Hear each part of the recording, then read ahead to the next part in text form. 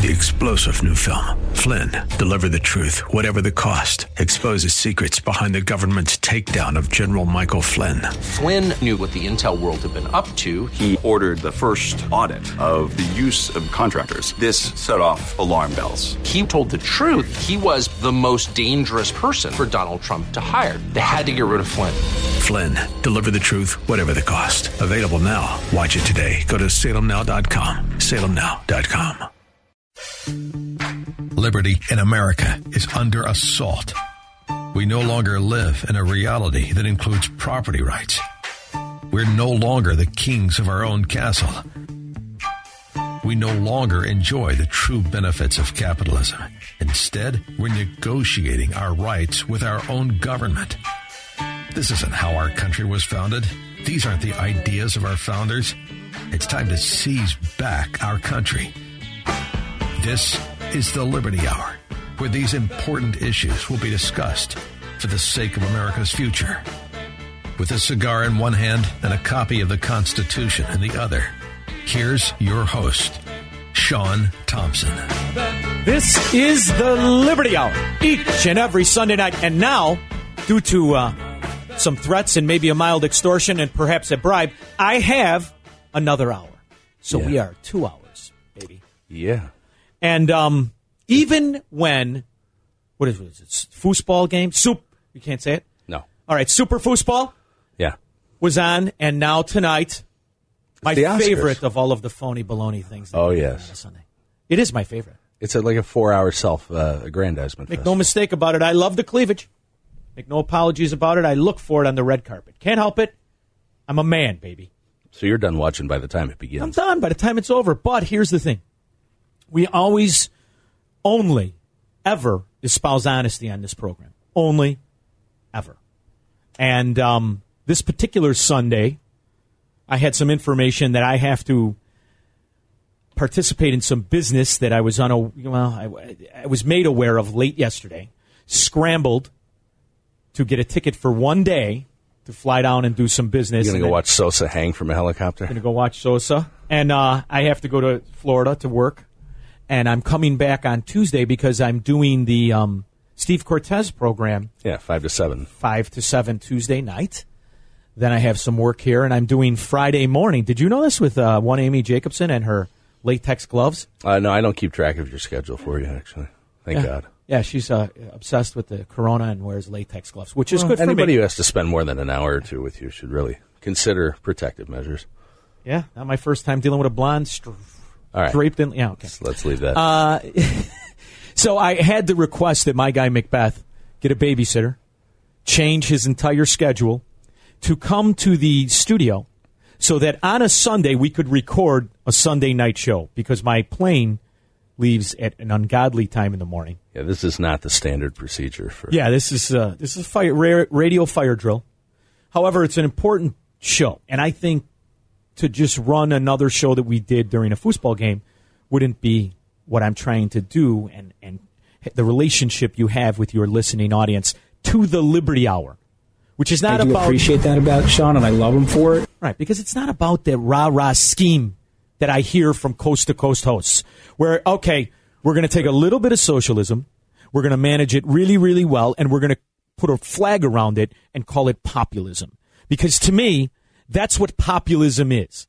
Now, there are many, many examples of what populism is. It's socialism, only with a patriotic twist. That's it.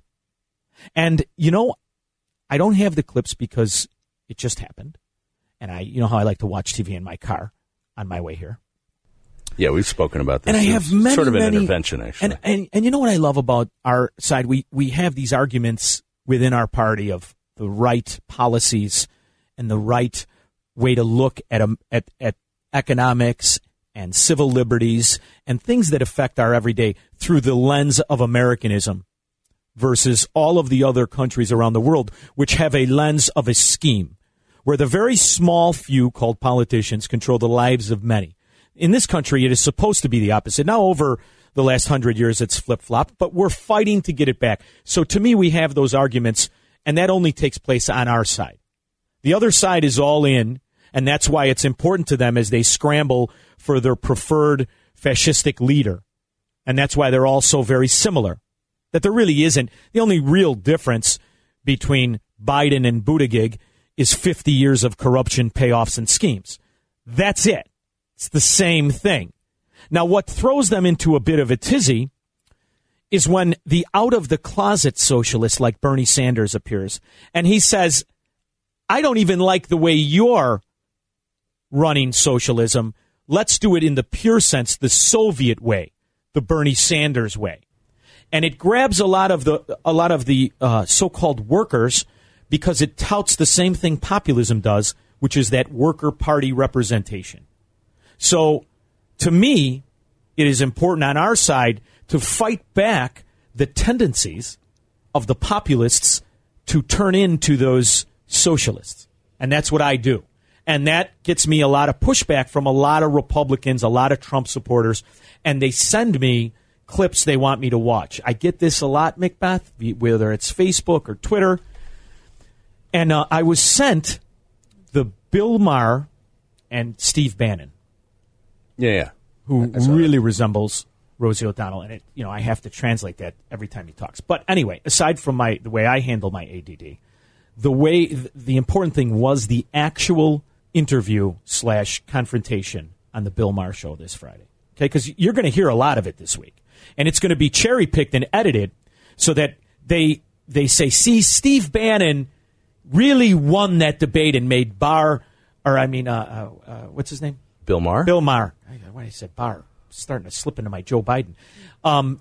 Really made Bill Maher look stupid and look ridiculous, and this is the way it was sent to me. So I wanted to discuss this with you because it's important to understand where the agreeing philosophies are between the populists and the socialists are all the big points, are all the thematic points. Yeah. Exactly. It's all of the management, the collectivism, those things that we as Americans, it's our obligation to fight against. Yeah, the common theme seems to be that people want to be taken care of.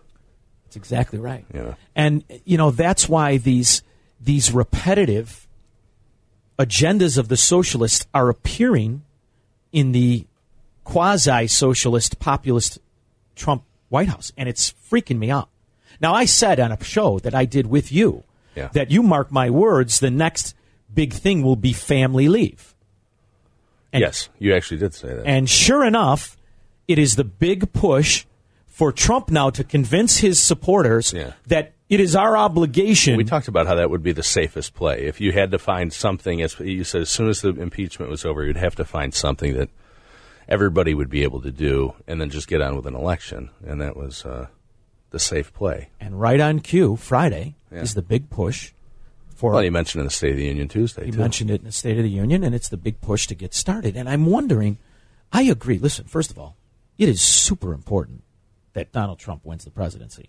Make no mistakes about it. Right. I mean, there is no way, and anybody, we should clarify, anybody that would tell you, I would rather Bernie Sanders win to teach Trump a lesson or that spite. We can't afford that. That is ridiculous. And the person you're talking to, I'm sorry, is giving you very, very terrible advice.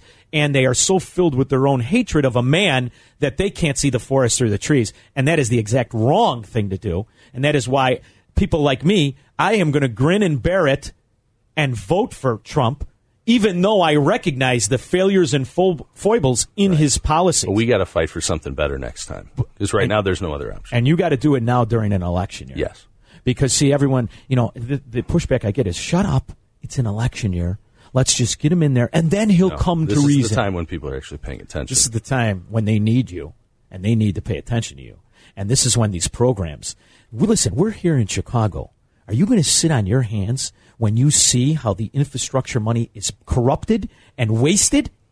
Seriously, is there a Chicagoan out there that thinks there is such a good thing as infrastructure? I think there are. I think because people are desensitized. They think that every place runs. If somebody grew up here and never lived anywhere else, they would think that this is just how everything works. They wouldn't realize that there are states like North Dakota and Texas and that actually work, that have a decent budget and they provide the citizens' needs. And this is payoff to the mob when the infrastructure money comes. Yeah. I mean, it just is. Curbs aren't crumbling, streets get paved, and hey, people are able to afford to send their kids to a Catholic school if they want. We're the morons that are paying for that Jane Byrne debacle that is taking twice as long as the English Channel, the expressway under the English Channel. That whole downtown thing, if you're coming down from the north side on the Kennedy, that whole downtown thing has been under construction since I was in grade school. I have never seen any time that I have driven through there in my life. I have never seen it where there were no construction going on. But I am listening to our people here on 560 AM. Our Republicans, our ex-Tea Party, tell me how great it's going to be as we waste $2 trillion to pay off mafia bribery schemes. And it has to stop. I really want this to stop. That's why I am enjoying, to a certain amount, the contention between the White House and the ridiculous socialist Democrats. Can you imagine if they got along? The kind of money we spend? And by the way, Macbeth, before we go to break, this is the kind of discussion where during the conversation between our Rosie O'Donnell / Steve Bannon and Bill Maher, they agreed. We are already on this path, and nobody cares about the destruction of the money. We'll be back after this.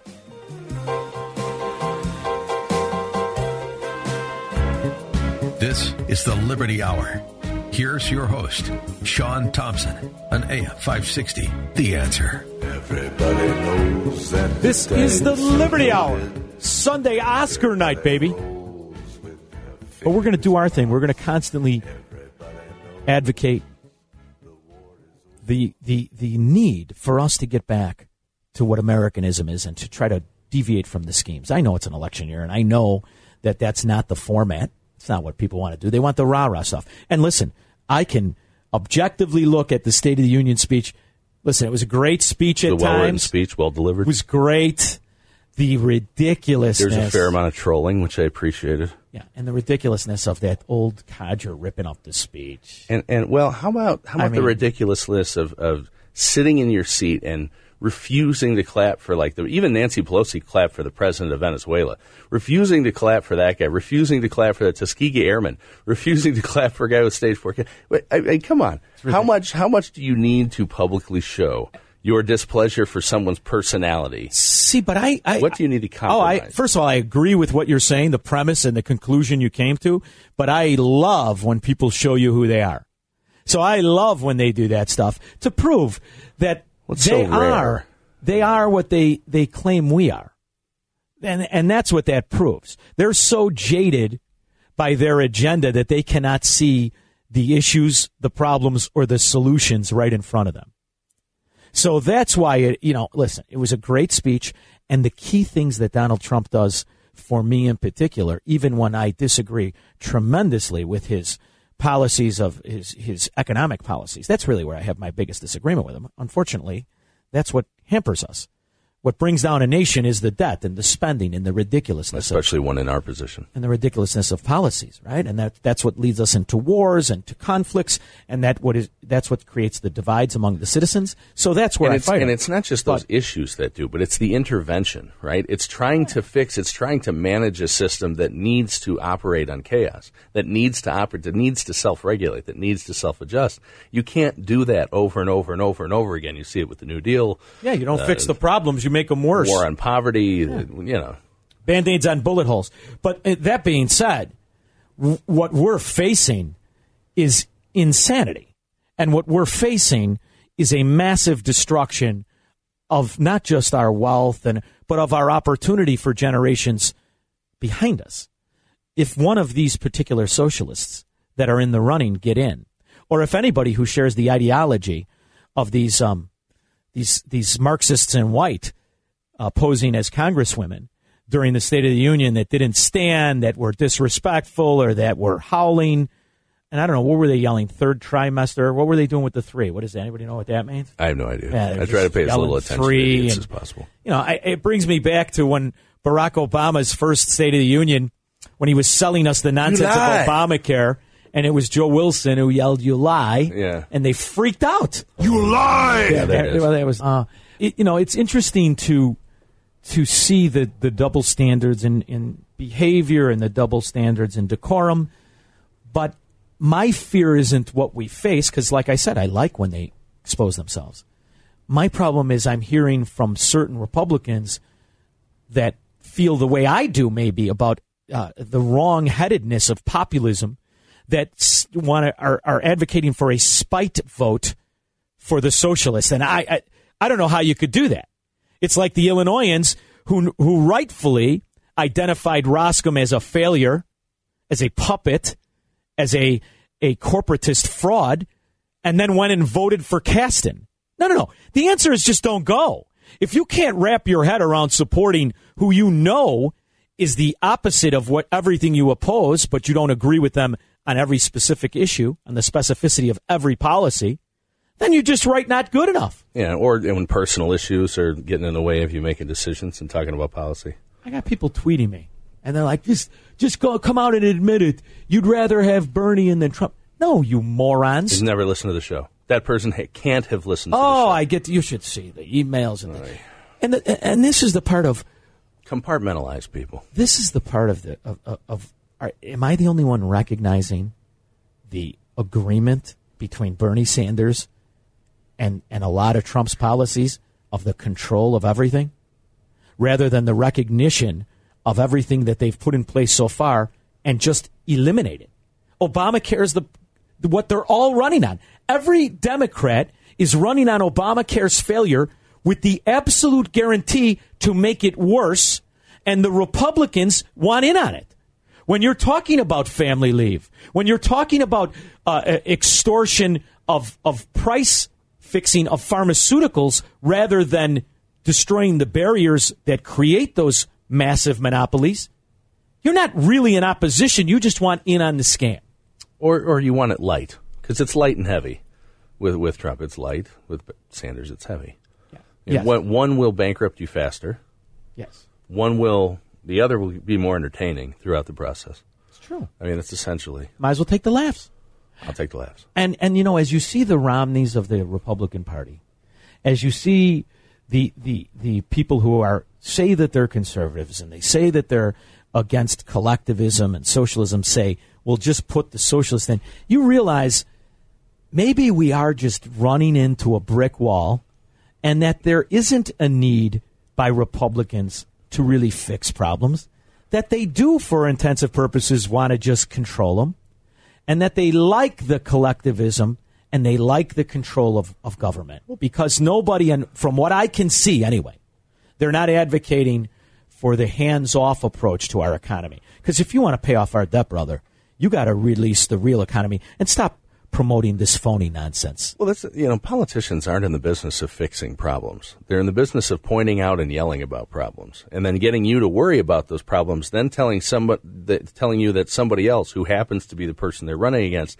is the reason for your problems, and that person needs to be done away with and also ignored for history. Carville gets into this. Not this specific point, but he was on MSNBC or something, and Carville got into this, and he said, people are sick of the parties. I'm going to play devil's advocate here for Bernie Sanders being the nominee. A lot of people compare him to Jeremy Corbyn. I say he might be closer to Lopez Obrador in Mexico, somebody who manages to get into power because the existing parties have so disappointed everybody. People are disgusted with Democrats. They don't trust Republicans. They go for Bernie. Do you think that is a path to victory if he makes that argument? Why do I think people are disgusted with Democrats? We had the highest turnout in 2018 since women were granted the right to vote. We had the biggest margin. We ran a smart campaign, and it worked. All right? It matters who the candidate is. It matters what a party chooses to talk about. I mean, I'm 75 years old. Why am I here doing this? Because I am scared to death. That's why. And we got to let's get relevant here, people, for sure. Now, he's not coming out and saying it, but he's coming out and saying, if Bernie Sanders is your candidate, Trump is your president. And the reality is he's 100% right. Thank God. Thank God.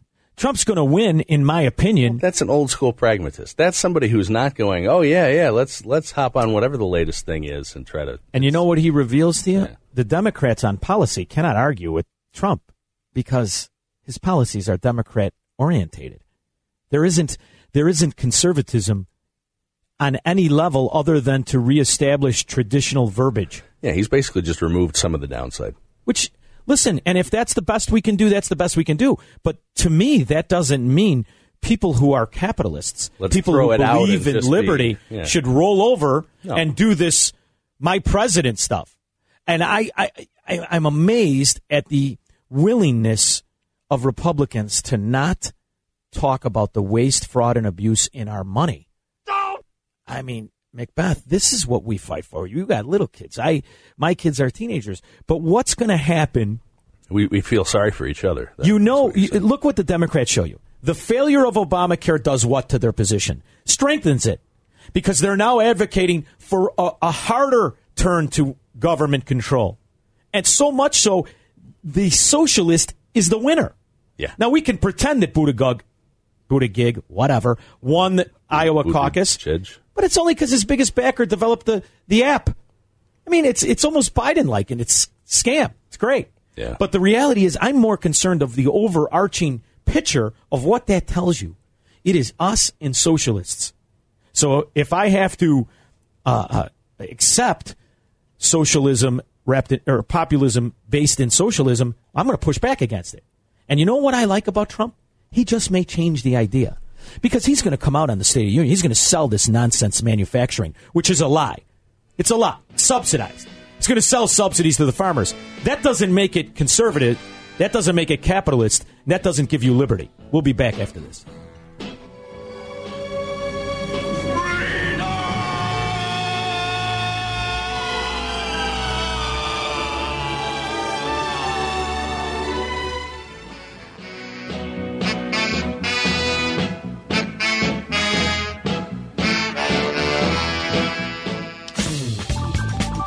Now, back to the Liberty Hour. Call Sean now at 312-642-5600. I'll tell you, Sunday's the best day to catch the way in which the media is going to look at the developments of last week and the issues for next week. Sunday's a big day. So I love having a Sunday show. And I love it because it gives us time to review the Sunday shows, the news shows. Chris Wallace, I'll also listen to, it's almost like he was a Chicago Democrat, the guy from Stephanopoulos from This Week. Oh, yeah. I mean, he just looks like he would be perfect in the Chicago Mafia. He's the right size to be Rahm Emanuel's stunt double. Well, the Democrat Mafia in Chicago, he'd be perfect. So I like to hear their spin. And today, you know what they had in common? Bernie Sanders.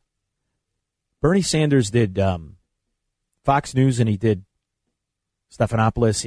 Bernie Sanders did CNN. He's all over the place. Yeah, he's not afraid of making a fool of himself. But you know what he is? He's confident because he's been pitching this for 60 years. Oh, yeah. He's got it down. He's got it down, and he is showing... It's like John Candy in Planes, Trains, and Automobiles. And he is showing to me the reasons we have to win, brother.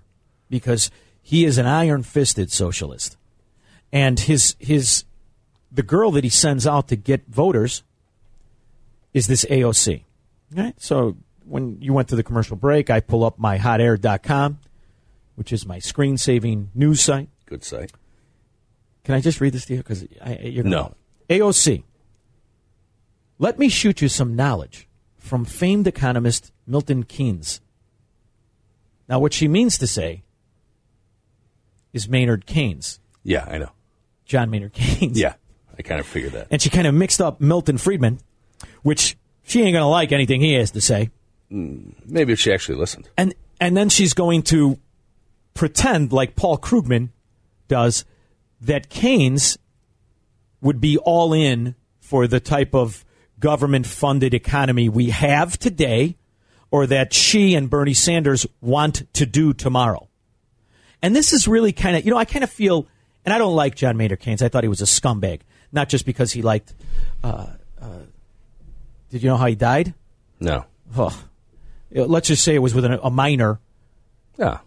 Yeah. Who like just in happened like in a mine getting coal? Who happened to be in the Boy Scouts, and he was a scumbag, John that Maynard kind of Keynes. miner. And he would travel the country to do this. He was a real bad dude. Oh, right. But he was a mathematician. He started out as a mathematician, not an economist, ironically enough.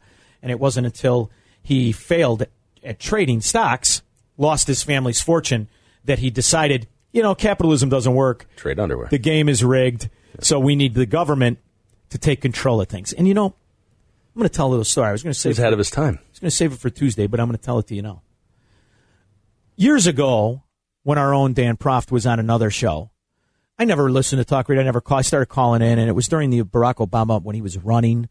And obviously, as a capitalist and somebody who loves America and loves it for its guarantee, its covenant with the citizens, I don't like Democrats, and I specifically don't like socialists, right?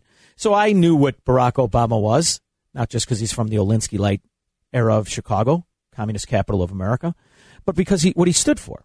And I would call, and it would get some popularity. So I was invited, and I don't want to say any names, but I was invited to a Republican thing. This was in 2008.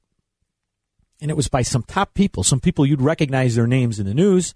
And I went to this little event. And these are people that normally, Macbeth, I probably wouldn't be invited into the room, but only because of my relationship with the radio and the fact that Dan Proft had my number, I was invited to this. So I went. That describes 50% of the population. So I went. And it was at this meeting that I realized something. These people believe themselves to be smarter than everyone. They believe themselves to be, it is their goal more than just to make money, but it is their determination to control policies so that people are steered in directions. To be influential. And it's a contempt for people that even if I don't agree with you, I don't have contempt for you. I don't want to take over your life and build a Rube Goldberg mechanism so you can't explore your freedom, that you have to go my way. Yeah, fill government bureaucracy with catch-22s. And I was reminded of the Fabians. And do you have that Bloomberg clip? Yeah. Do you mind hitting it? I'm going to have you stop it. Well, good, because we've only got 1:20 here. If you think about it, we, the intelligentsia, people who could make it into this room, we believe in a lot of things in terms of equality and protecting individual rights that make no sense to the vast bulk of people. They're not opposed to you having some rights, but there's a fundamental disconnect between us believing the rights of the individual come first and the general belief around the world, I think it's fair to say, that the rights of society comes first. So do you see what he's doing? Yeah. The intelligentsia. See, it's the obligation of the intelligentsia to control the morons who believe themselves to have civil liberties and rights. And I'm going to tell you something. It's no coincidence that this guy flips back and forth between the Republicans and Democrats.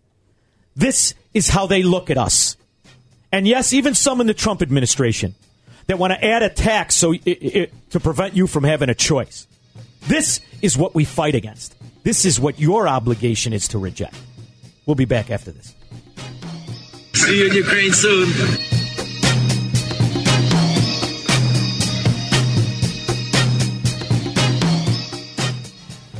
You're listening to The Liberty Hour with Sean Thompson. Get on the line with Sean by calling 312-642-5600. So the moral of the story is fight your biggest enemy, right? You're in a barroom fight. You knock out the toughest guy first. Then you can maybe get to your car by working over the other Sallys, right? That's how we do it.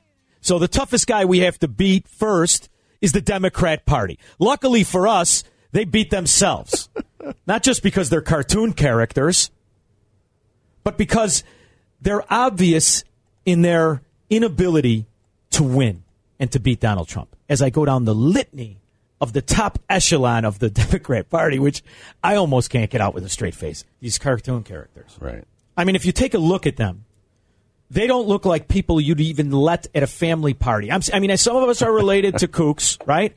Everybody's got the Bernie Sanders guy in their family. Everybody's got the Pete Buttigieg in the family.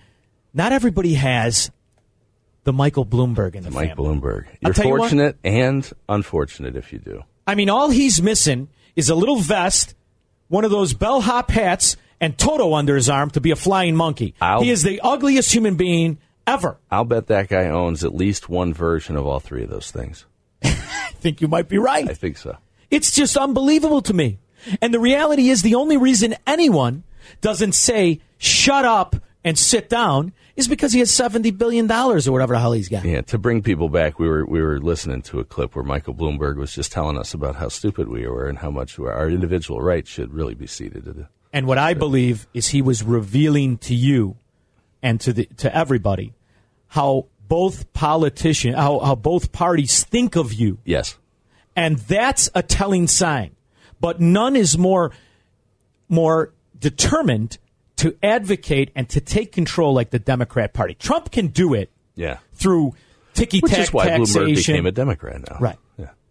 But you never forget, this guy was welcomed with open arms. Oh, yeah. And was a big staple in the Republican Party for a great number of years. Well, he was a successor to Giuliani in New York. That's right. You know, who was Mr. Mayor. But he ran as a conservative. But this is what I want to tell you. Well, and he tried to tax you out of your soft drinks. And I use the Fabian Society. Yeah. And I use it correctly. Fabians aren't Democrat or Republicans.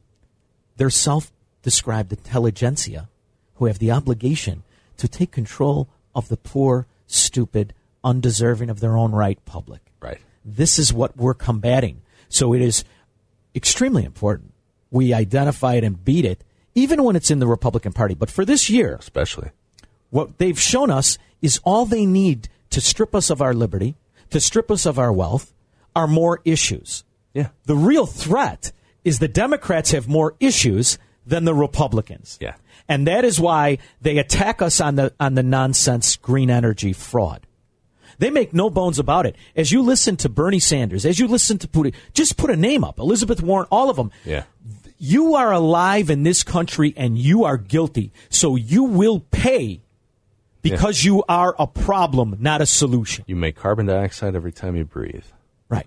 Yeah. And who gets the money that they extort and steal from you? Anyone who shares their ideology and is a part of their agenda, which is why there is no oversight. There are no minimums. There is no production demand on anybody who is a recipient of green energy money. Yeah. And listen to me. We're straying a little here. I was trying to get back to the Bloomberg, but Bloomberg, this is his main issue, dude. He says it during the State of the Union. Go ahead, play the rest of the clip. They're not opposed to you having some rights, but there's a fundamental disconnect between us believing the rights of the individual come first and the general belief around the world, I think it's fair to say, that the rights of society comes first. And so I don't know how many are familiar with the bathroom issue in the United States. Anybody know what I'm talking about?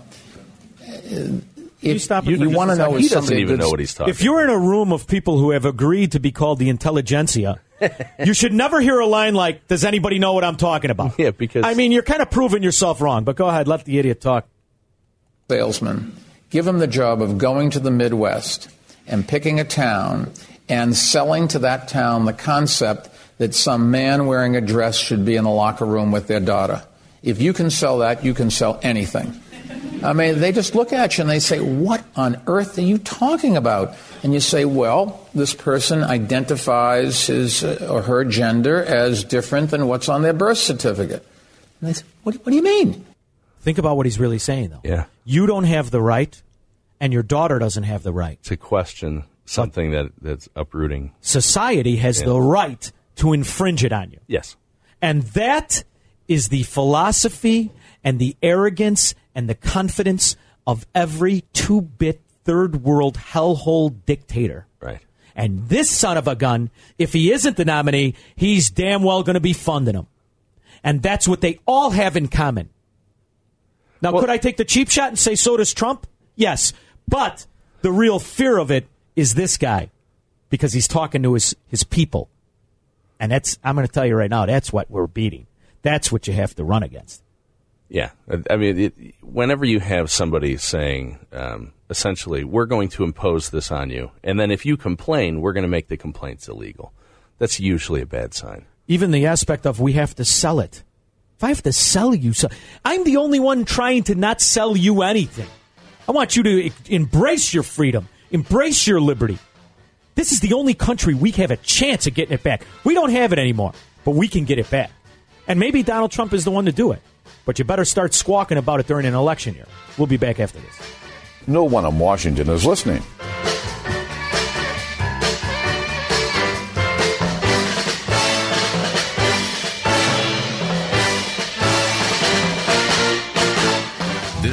the Liberty Hour.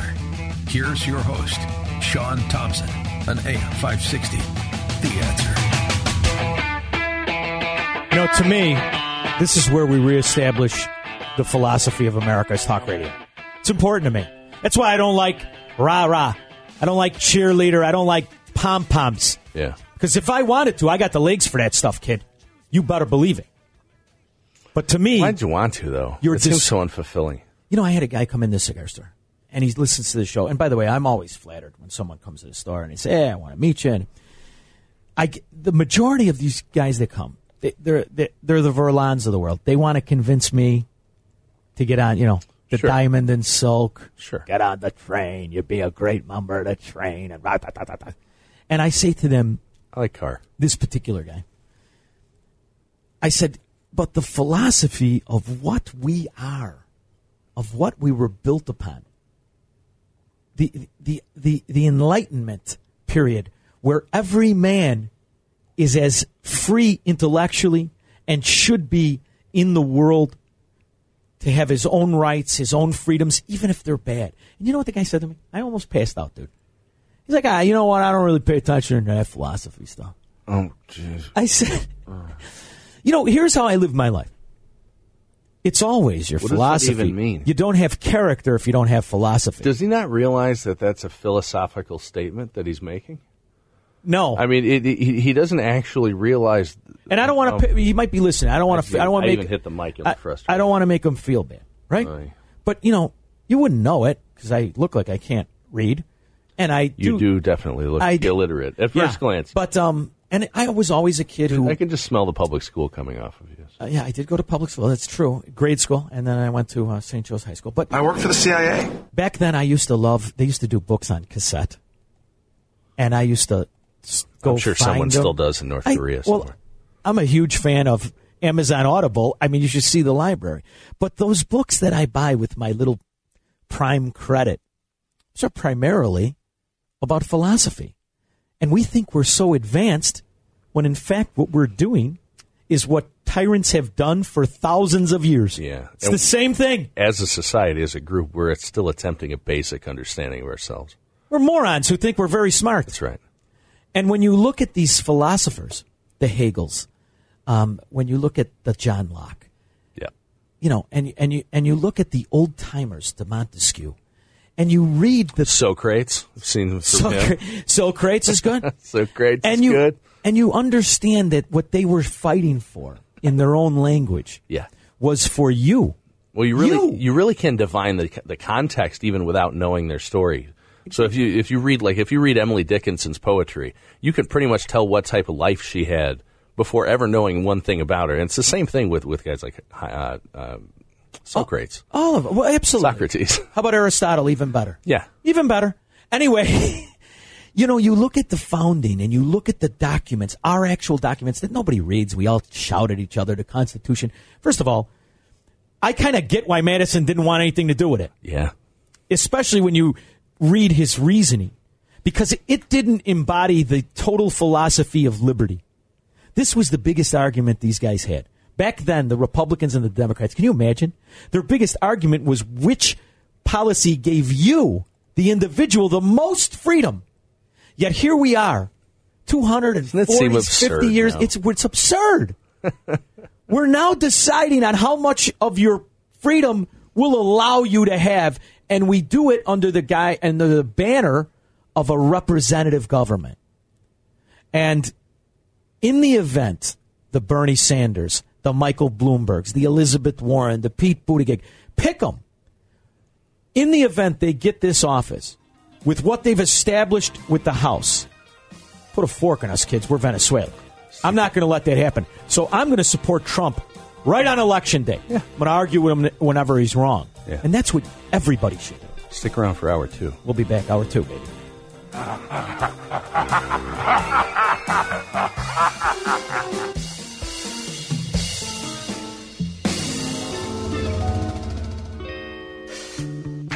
Liberty in America is under assault. We no longer live in a reality that includes property rights. We're no longer the kings of our own castle. we no longer enjoy the true benefits of capitalism. Instead, we're negotiating our rights with our own government. This isn't how our country was founded. These aren't the ideas of our founders. It's time to seize back our country. This is the Liberty Hour, where these important issues will be discussed for the sake of America's future. With a cigar in one hand and a copy of the Constitution in the other, here's your host, Sean Thompson. Stickler for the philosophy, there's no question about it. What are we if we don't have a philosophy? We're just lemmings, waiting for somebody we like. Got their hair all parted, dressed real nice. Kind of an older James Bond, maybe a little freaky with the magic underpants Mormon like Mitt Romney. It's the only reason this guy was ever popular. That's it. He looked the part. The substance on what Mitt Romney wasn't much. Proved it this week. And, I laughed because I had a bunch of guys tell me, yeah, he doesn't like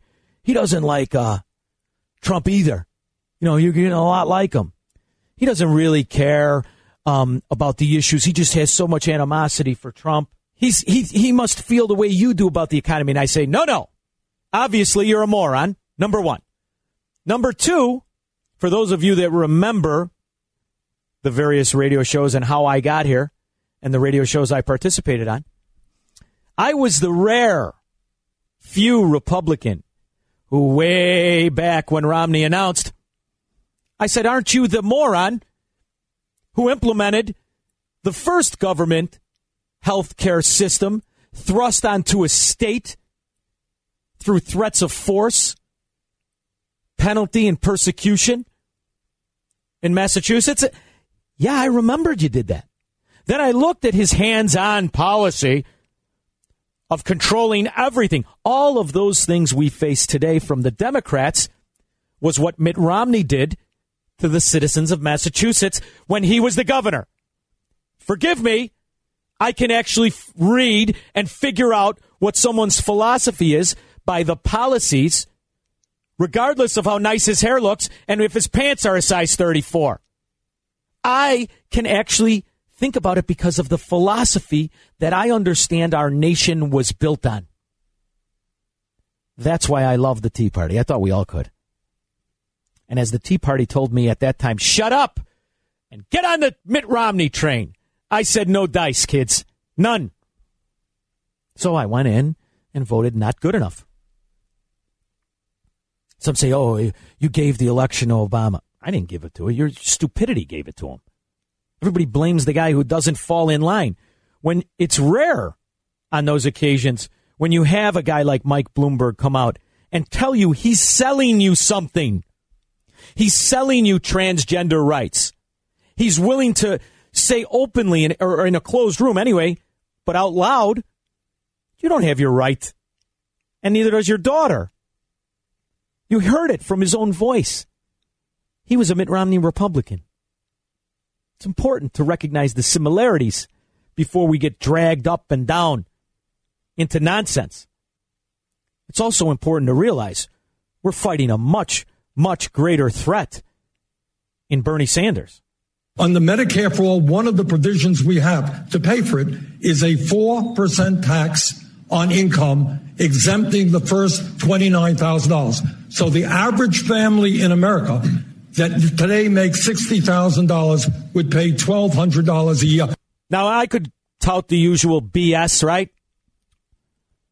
Oh, Bernie's got 3 houses. Bernie's not down. He wrote the book for the profit. Bernie Sanders never had a job. His first job, he was in his 40s, was mayor. He doesn't know if it's Tuesday or July, this moron. But he is a devout socialist, and he's regurgitating the worker party nonsense, and he's got it down lockstep.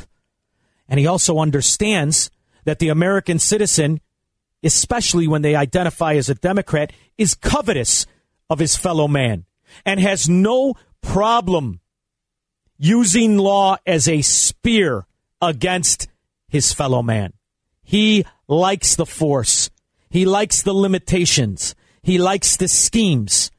Well, if you make over 29, you should pay 4% of your income, because he has left the philosophy that the government has sold you on as everything is theirs and you just get to hold it for a while. How else could you justify something as immoral as a progressive tax? Immoral. As you see what government does with the money they take from you, let alone what the money they obligate us to pay when they borrow it. So they lost their philosophy. And here we are, 105 years later, 107 years later, after the income tax was passed just the way Bernie Sanders wants to pass this. See, when politicians sold the income tax, they promised it would only affect 1% of the people. Now who's it affect? Now, what kind of a system of tyranny, of dead ends, of penalty, of extortion has it become? We're all in tax season now. You should be well aware of it. So instead of fighting the system, what these low-life politicians have understood is get you to covet each other, get you to be mad and jealous and demonize somebody who's better at income than you are. That's how philosophies of tyranny are sold to the people, just like Bloomberg, the Republican, wanted to sell it.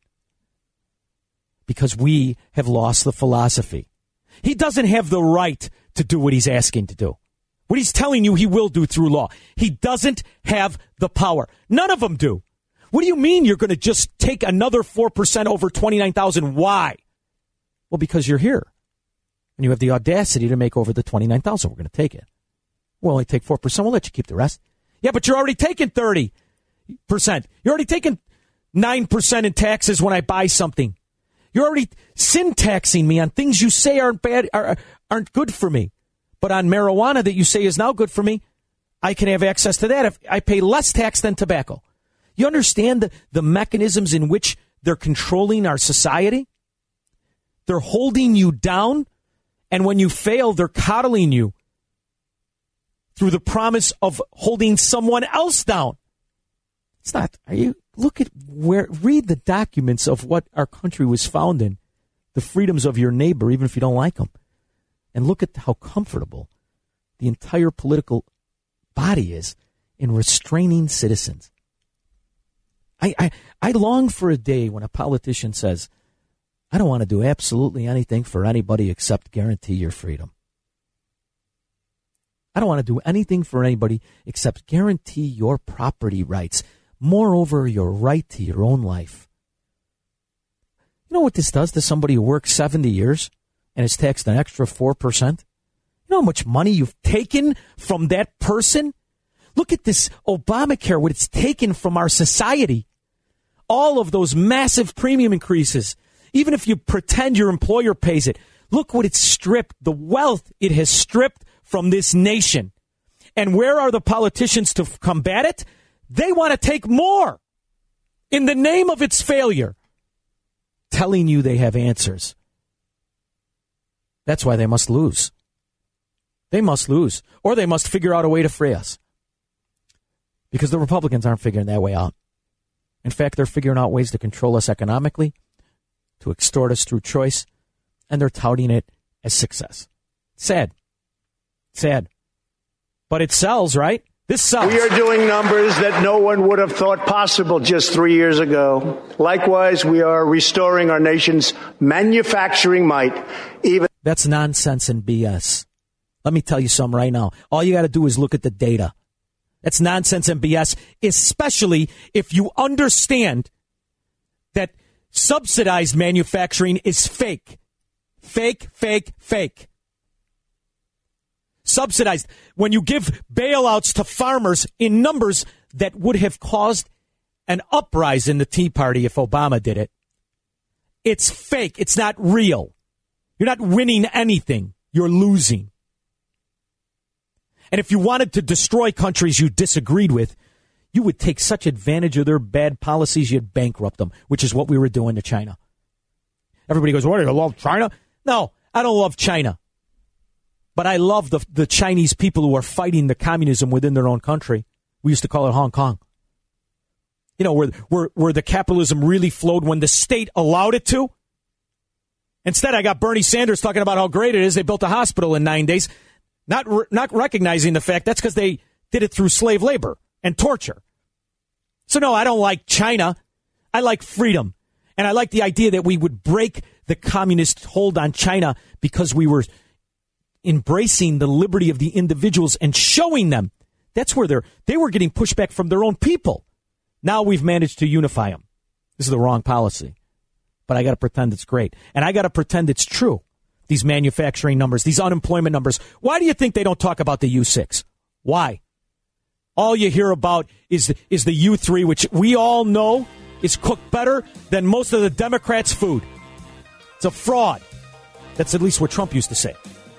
Because we gave up the philosophy and we're pulled off into the individual arguments. We're mesmerized by the cartoon characters selling it. It's time to fight back. It's time to fight back on principle and on philosophy. We'll be back after this.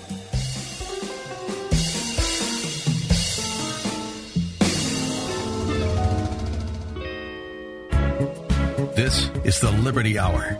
Here's your host, Sean Thompson, on AM 560, The Answer. Everybody knows that the idea that any one of these Bolshevik socialist frauds could be in charge. And, you know, it's funny. They try to paint Biden as middle of the road. I mean, am I the only one that remembers Biden? I mean, he used to be hawkish on national security stuff, but as far as middle of the road socially, no. He was always a fraud. Although also something he has always been is somebody who just sort of moves with the political winds. John McCain was the best guy in the world and the most qualified candidate for president in the world until he started running for vice president. Then John McCain was dangerous and extremist and everything. I mean, you know, Biden is not a guy, much like Trump, actually. Biden is not a guy who is going to just stick by a set of principles. Maybe he lives by them, but not politically. I've got two books going right now, okay? They're both great, by the way. What are those? So I've got Hayek's... Oh, no, I mean books. What are books? Oh, no one talks about it, but Hayek made the Constitution of Liberty after The Road to Serfdom. But because it was based in the kind of things we talk about during this show, because it was raw, based in absolute and total philosophy of the individual and liberty and what started the French Revolution and the American Revolution, it didn't get much steam because he basically said, everything you're on path right now is against what your founders wanted. He did it in 1960, so it really didn't do as well as it should have. But I think it's every bit as good as The Road to Serfdom. But the other one I have going is Peter Schweitzer released a new one. Now, see, the thing about Peter Schweitzer is that he's a fantastic author, but he's a better investigator. So when he released his other book.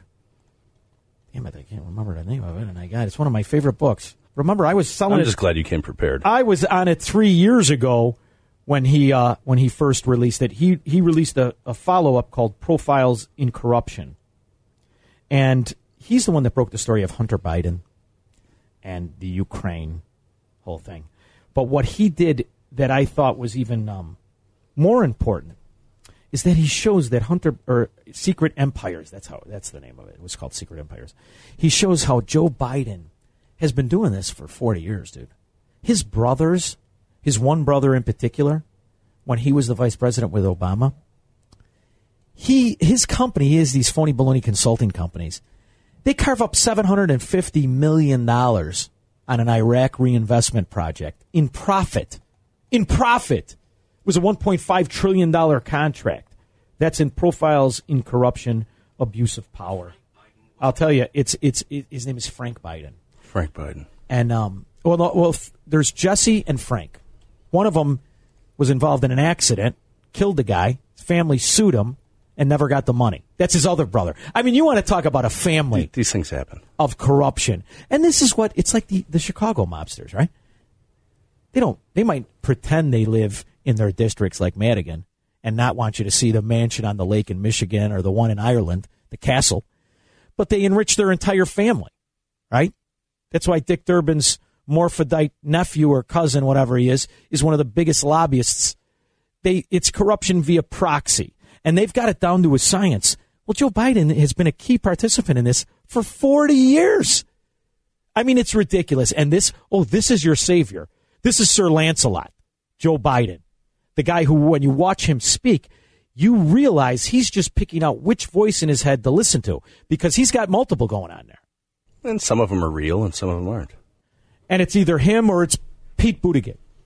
Came in 5th. Yeah. 5th. Well, who knows, really? I mean, it was the Iowa caucus was not, shall we say, well administered. Oh, it was, because my God. Buttigieg's guy.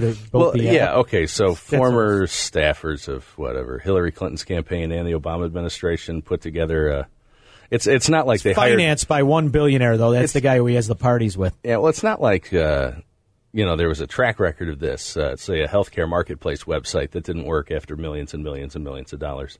Democrats, for all the youth appeal and the energy among young voters and everything, they cannot figure out technology. It's amazing. Strategically, they can. Obama was a master of using social media, but so is Trump. They have not found that technological edge, which you really should have when you're courting those younger voters. To take this last week in its totality and look at what the Democrats produced, they are done. Done! There's no way, because here's the brilliance of what Trump and his witch doctor Bannon did. That populist movement, it is a worker party centric. It talks all of the rights. It's almost like a union light party, and he has brought over those Democrats, and that's between those people and the people like me who will say, you know what, he's the lesser of two evils and all the binary BS. And recognizing that you cannot have a Soviet in, he's going to walk. I predict a walk. You never know what's going to happen, but at this point, that's a pretty. They looked ridiculous this week. Easy call. Well, to be fair, I haven't seen the Democratic debate. I watched every minute of it. But I'll bet I could pretty much, from imagination, write an accurate transcript. What all of them are going to say and in what order. And yeah, you probably could. But it's so predictable. Here's who would surprise you. Klobuchar. You can tell where the money's coming from, too, because those are the groups they sort of reach out to try to desperately and awkwardly try to Tom Steyer identify with. Where he is truly the kind of guy that, listen, this man's $30 billion, $39 billion. He's the guy they're supposed to hate. Energy money. But I'm going to tell you something. He is the most unlikable human being you've ever come across. I've known a few. I might. No way. This guy has this undertow of contempt and hatred versus a principled stance on anything other than. You can tell he's probably displeasant in general. Like he's not a fun guy to be around. No, he's a spiteful, rotten, mean. And here's the other thing.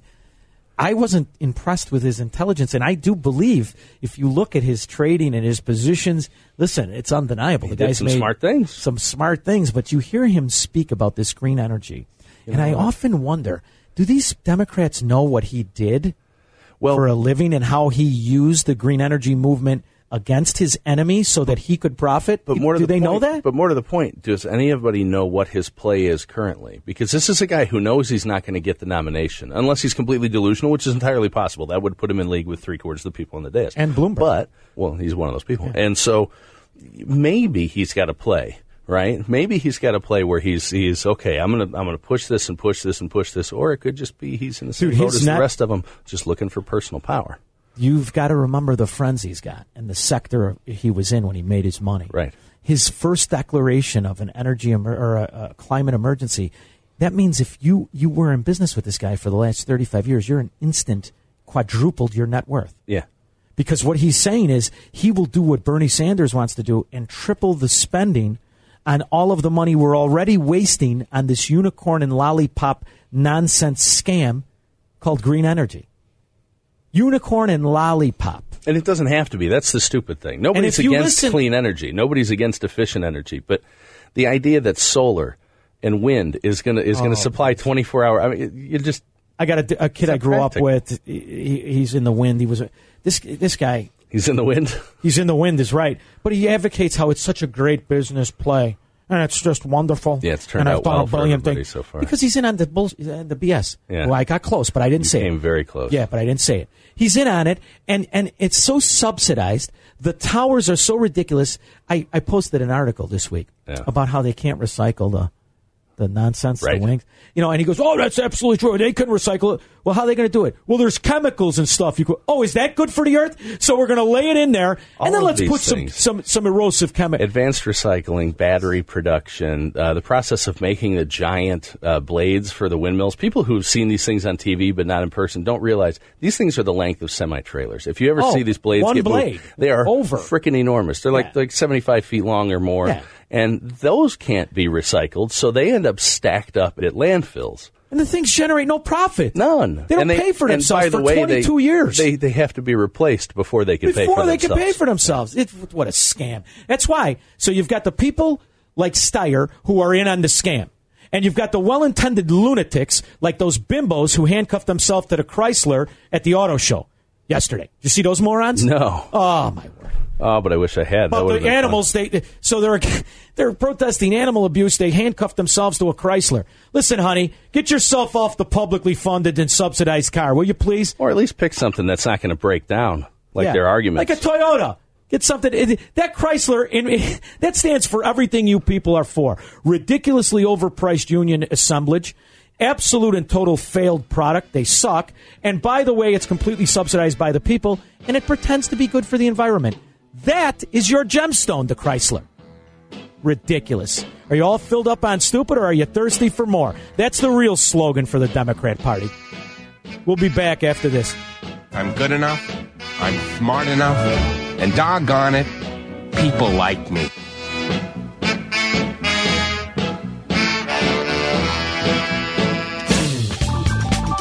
Now, back to the Liberty Hour. Call Sean now at 312-642-5600. I'm reading, in between the breaks, I like to read the news. Pelosi's daughter, I saw her say it, too, about the ripping up of the speech. It's an Italian grandma move. Get the hell out of here. I hate when you hide behind... It's her mom. Man, you know what an Italian grandma move... I mean, who? Mussolini's Italian grandma? Yeah. What are you talking about? I actually don't mind Pelosi's daughter so much. I don't agree with her on a whole bunch, but she went head to head with her mom and caused, I think, a little bit of friction when she made a sort of semi-flattering documentary about Bush. It was very good, by the way. It was actually excellent. I just watched it this week. Did you? Yeah. I haven't seen it probably since it came out. It came out in 2002. Was that HBO? It's HBO. Okay, I thought so. And she was very good. No, that was quite a while ago. But yeah, it was fair-handed and... And you know what's funny? She showed that thing. Now, as you know, I think George W. Bush, when you add up the things that he did against liberty and against capitalism, it was terrible. But as a person, I think he was a great guy. Yeah, and I don't think he had a bad intention. History's starting to judge him a little easier. Well, listen, call me crazy, but because of the waste between the wars and the bills that stripped us of our rights and the TARP and but I could feel that. But this documentary that we're referring to really shows that side of him. Yes, where he was well intended and a little bit over his head.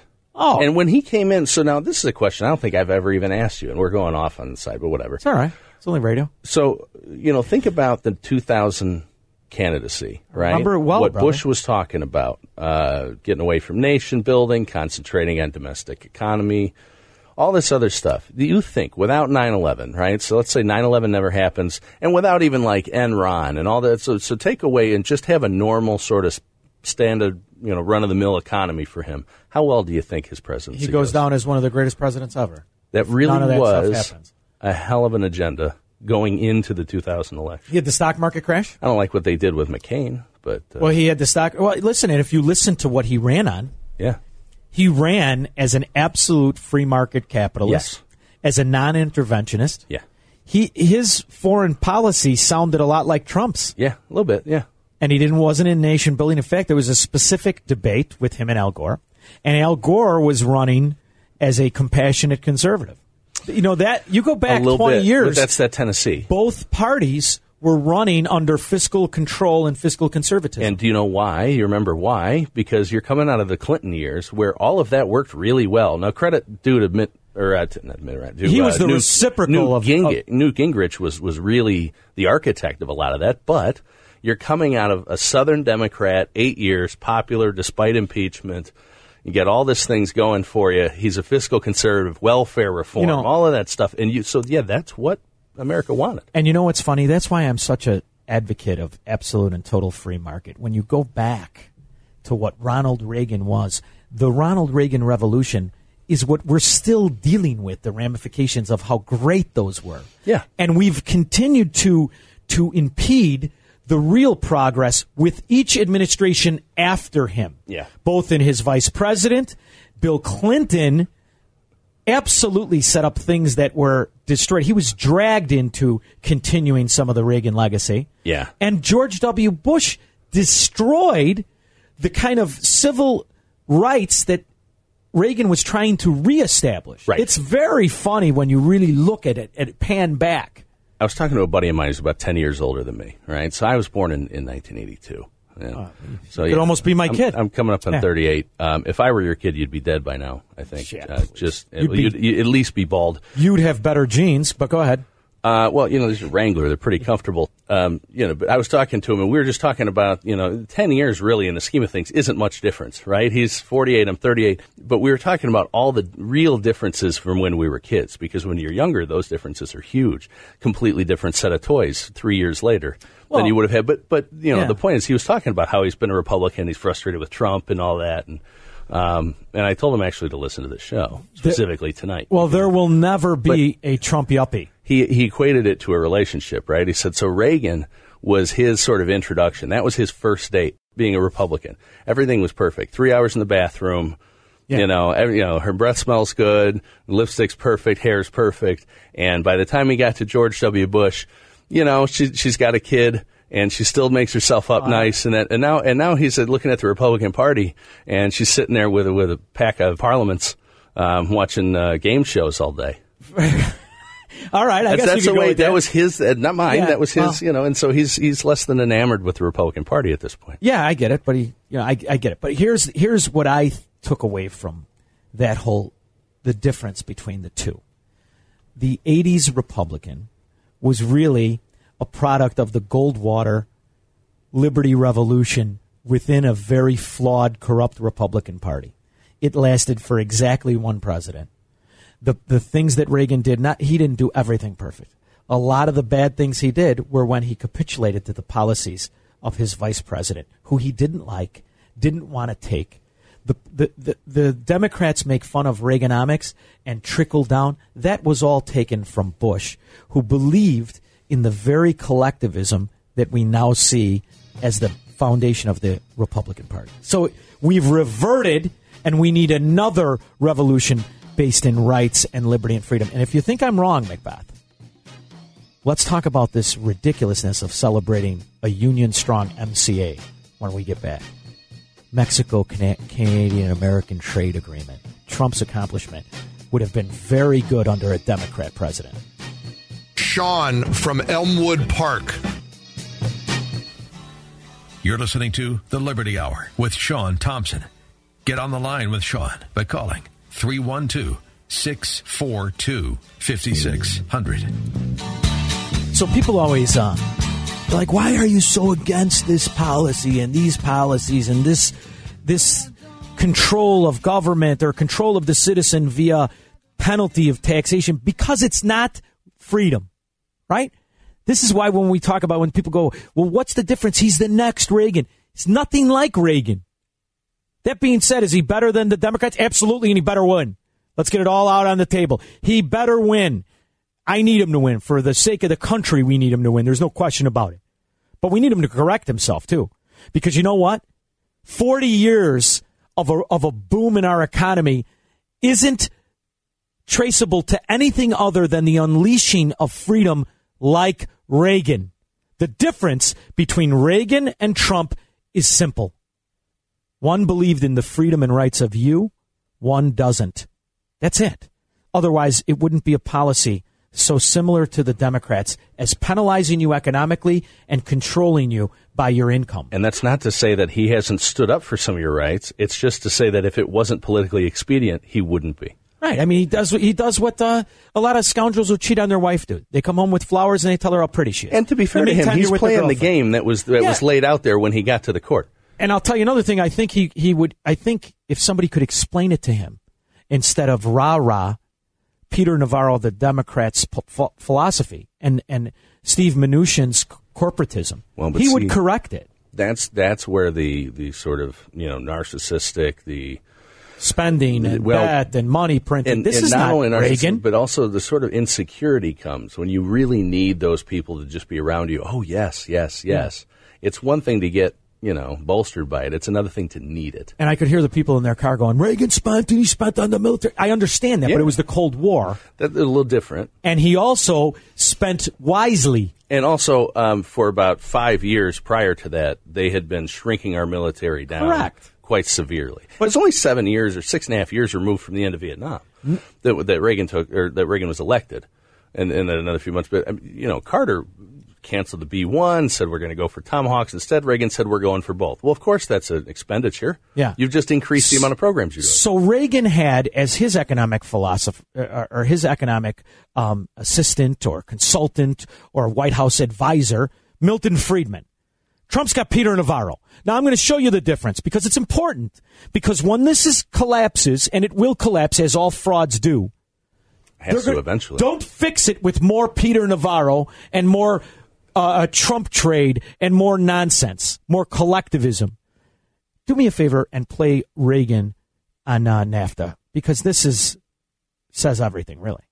We live on a continent whose 3 countries possess the assets to make it the strongest, most prosperous, and self-sufficient area on Earth. Within the borders of this North American continent are the food, resources, technology, and undeveloped territory which, properly managed, could dramatically improve the quality of life of all its inhabitants. It's no accident that this unmatched potential for progress and prosperity exists in 3 countries with such long-standing heritages of free government, and so a developing closeness among Canada, Mexico, and the United States. A North American accord would permit achievement of that potential in each country beyond that which I believe any of us, strong as we are, could accomplish in the presence or the absence, I should say, of such cooperation. You know what I'm not hearing there? Somebody saying, hey, we should just have one currency for the entire North American, how about the entire American sphere of it? And the reason he didn't want to do that, and the reason he wouldn't have agreed with a trade agreement that made certain foreign workers were paid in American dollars and triple what they were, is because he knew we would reap the greatest reward because we could take advantage of the arbitrage in currency value. Well, yeah, you get cheaper products, you can have a higher standard of life. And it would be a blow to the organized labor mafia called unions.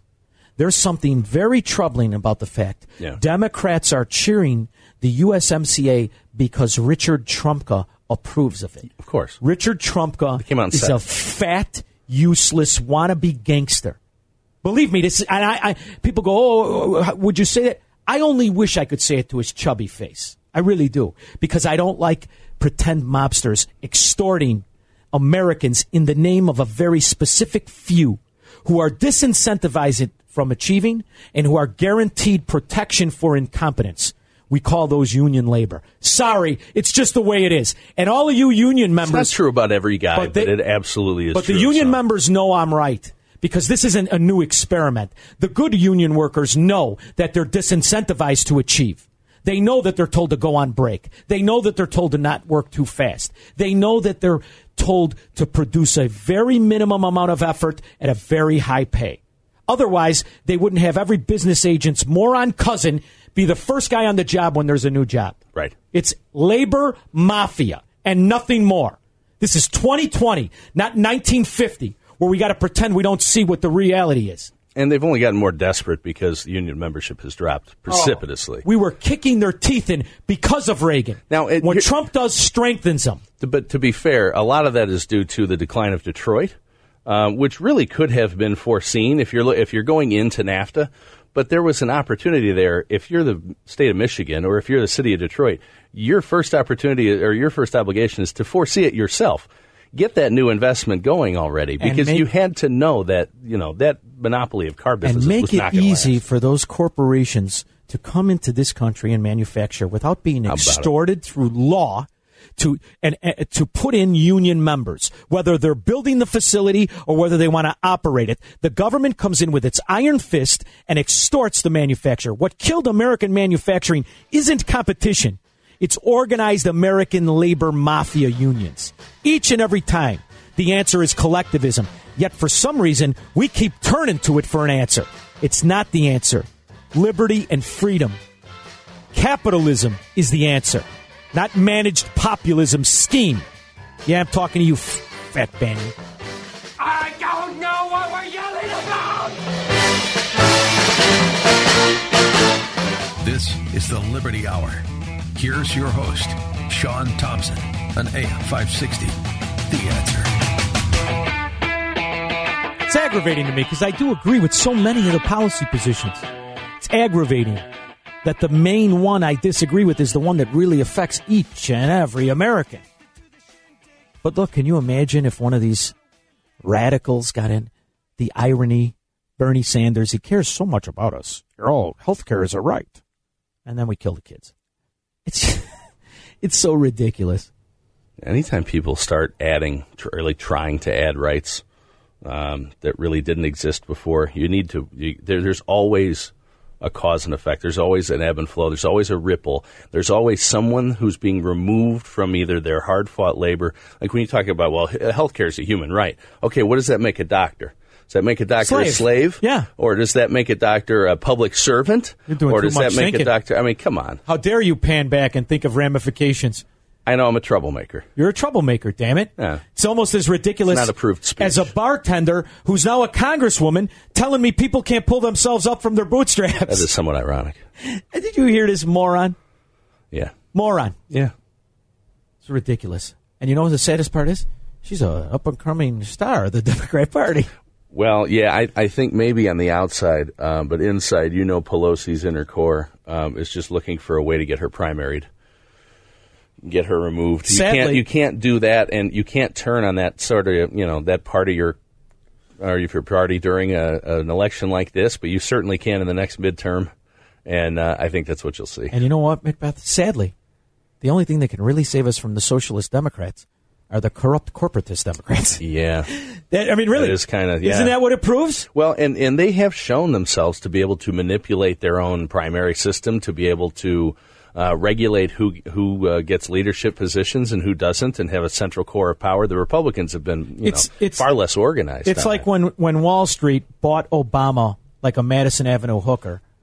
Yeah. And he just said, okay, you guys, you know what? Let's keep going. They gave more money to him than they had to any president. And he gave it back to them. Yeah, he did. Just like right now what's happening. Nobody's talking about that. Boy, these are good times to be on Wall Street. Huh? Stock market's way up. Well, but you don't say that, Sean. That's not approved speech. What you need to say is your 401k is kicking butt. And to understand that what we're witnessing is the true culmination of absolute corruption of what used to be something that had a certain amount of purpose. Do you know why stock markets exist? Because corporations viewed that as a loan and equity so that people would understand if they did better, you'd do better. Yeah. A stock is just the currency of that company, and that's all it is. If you think about what was going on, it doesn't mean anything for people who don't have the currency. I mean, of course, 2008 was a sort of a bubble burst, but we can kind of trace that back to it. But 1929 was a straight-up stock market crash, right? People were margin buying. They were 10% equity on and then they're you still owed the original purchase price, even though it was worth 5% when you bought it for 10%. Now you have people, I think, I'm not sure, I don't know anybody personally, but I've heard it anecdotally, who are taking money out of the equity of their homes and pumping it into stock portfolios. Only the ones who have a real good salesman that are telling them to do it. But I mean, that's the same thing, though. What you're doing is investing on debt, and ironically, and it's the same danger. The stock market is the ramification of a very protectionist, populist trade war policy of Herbert Hoover. Herbert Hoover, very much. It just. Things don't happen instantaneously. Even though we're a microwave nation, the ramification of policies take 5 to 10 to 20 years. Yeah. So that's why, and that's what Trump understood. What gave Obama those phony numbers? A corrupted Fed that was willing to save his derriere every time he needed it. So Trump just made it better by extorting him first. He's telling him to print first. Nobody talks about what's going on with the repo market. Every night they're printing billions. Well, look at the stock market's up. So's the debt clock. Anybody want to look at that son of a gun we don't talk about anymore? Take a look at the debt clock and the interest we're paying to who exactly? Who gets that money? Not you, sucker. Welcome to populism. It's almost as bad as socialism, but it's still got to win in November. I've had a good time. Oscar Stink. I have to go home. I have to go home. I have to go home. I have to go home.